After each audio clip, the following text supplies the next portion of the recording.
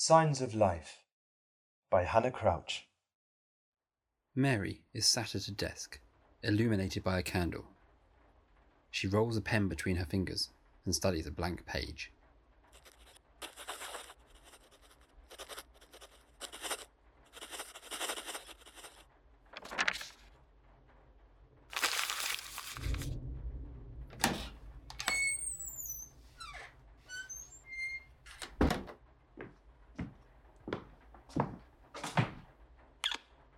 Come to bed. For a romantic, you're not particularly adept at persuading me to bed. I will be honest with you. I'm too tired to try. Byron's fine wine and unmatched wit has you so undone. Indeed. Now bed. You go, if you wish. I will attempt... Mary, you don't have to force yourself to write. If anything, it could be the worst thing to conjure inspiration. Everyone has come up with a ghost story of some kind, and I cannot bear to come down each morning to be asked whether I have thought of one. Then I will tell them to stop asking you. And bear the shame of being thought of as cowardly or so insipid that I lack the imagination to come up with anything at all. What exactly are you planning to write when it is past 1, and any man who is good or decent has already gone to bed? Well then, 'tis a shame you are neither good or decent. Aye. A good man would try harder to make you come to bed. Now, good night. Do not stay up too late. I hardly see the point in sleeping. I find it so hard with this weather. The storms and thunder do not cease. I do not find that to be such a difficulty, especially when we've talked for so long. Still, should lend a hand with your story, I imagine.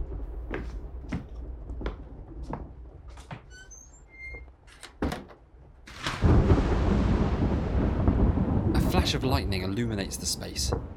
Mary looks to her right and sees a younger version of herself sat by a gravestone. Younger Mary carefully traces the letters with her fingers. Her father William enters and stands over her. Mary, I am to marry again. Why? Why? Why, because I am not particularly wealthy. I am struggling to keep you all. Keep us? I could keep myself. You intend to earn a living? Yes. And what will you do? Right. Like you and Mama. Well, I will warn you now. There is not a good deal of money in it, Mary. In any case, a man must provide for his family in any way he can. How does marrying someone do such a thing? You are almost too smart for your own good. But I'll speak to you plainly. If I marry for a woman's wealth, then that wealth becomes my own. It will give me some funds for a time. How long of a time? Well, until my own fortune is somewhat restored. And when will that be? I cannot say with certainty. Then how do you know it will work? Because it has to, Mary. It's not very nice to marry someone just for money. No, indeed it is not. But you will do it anyway. It is not a choice I make with ease or joy. But to ensure you and your sister do not starve or are taken from me, I will do it. I will not marry. Not for wealth or love. Then you are wise beyond your years. Come, the air grows cold. We should keep walking. He helps younger Mary up, and they continue their walk.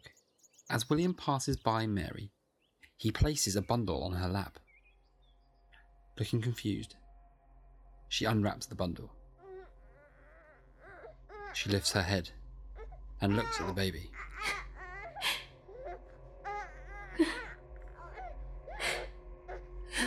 That you cannot do to me. You cannot haunt me again. I forbid it. You ought not to be here. If only I could write about you. Your shadow. Sometimes I hear you. I hear your cries at night, and in waking, I long to comfort you. You snuck away so quietly, so softly. I wish you had given me some warning. The creation by a woman is so very different from a man's. For a woman, it is all-encompassing. We give and give and give and do not stop giving until there is nothing left. And I fear you took part of me with you when you went and did not return it to me. You burnt it from me. No, don't do this now. Wake up, little one. Please don't. Please don't. Don't be dead.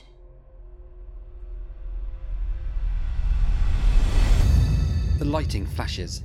In the darkness, the baby disappears, and when the stage is lit up again, Mary jerks awake. She looks around, confused, and looks down at her empty arms. A figure moves from the back of the space. Mary turns around, hearing the footsteps, but cannot see the face of the person. The figure moves the candle from her desk. There is no need to be so blunt, Percy. I intend to go to bed. I've had such strange dreams. The figure removes the pen and inkwell from the desk. You are quiet?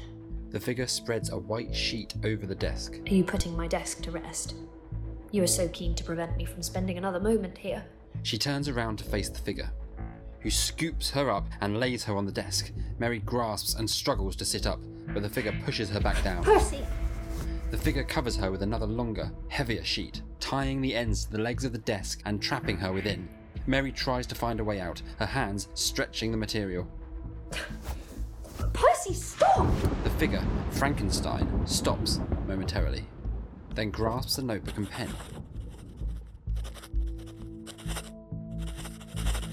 He looks up to the audience. One of the phenomena which had particularly attracted my attention was the structure of the human frame, and indeed any animal endued with life. Whence, I often ask myself, did the principle of life proceed? To examine the causes of life, we must first have recourse to death. In my education, my father had taken the greatest precautions that my mind should be impressed with no supernatural horrors. I do not ever remember to have trembled at a tale of superstition or to have feared the apparition of a spirit. Darkness had no effect upon my fancy, and a churchyard was to me merely a receptacle of bodies deprived of life, which, from being the seat of beauty and strength, had become food for the worm.